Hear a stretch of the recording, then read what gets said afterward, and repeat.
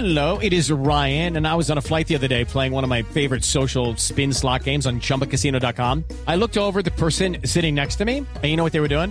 They were also playing Chumba Casino. Coincidence? I think not. Everybody's loving having fun with it. Chumba Casino is home to hundreds of casino-style games that you can play for free anytime, anywhere, even at 30,000 feet. So sign up now at chumbacasino.com to claim your free welcome bonus. That's chumbacasino.com and live the Chumba life. No purchase necessary. VGW. Void where prohibited by law. See terms and conditions. 18+. Señor, vamos a Ringwood, Indiana.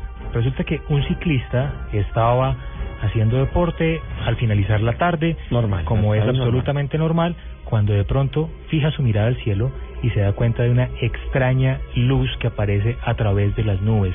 Es un haz de luz que parecería bastante intenso, pero de alguna forma normal, hasta que empieza a moverse erráticamente e incluso empieza casi que a serpentear detrás de las nubes. Es rarísimo, sí, yo estoy viendo el video y es muy raro. Usted ve un cúmulo de nubes y no sé si, ¿cómo explicarlo? No sé si han visto, por ejemplo, cuando el sol está como detrás de las nubes, que se ve que bordean la nube, sí, y la deja como con un halo medio dorado alrededor de la nube. Ok, imagínese eso tal cual, pero una de estas luces, si uno pensaría que es como el sol, empieza a moverse, sí, como una especie de serpiente. Además que aparece y desaparece en un video que tiene una duración de 2 minutos 30 aproximadamente. Es bastante extraño. Desde que se posteó el video, evidentemente se convirtió en viral porque algo extraño está pasando en el cielo.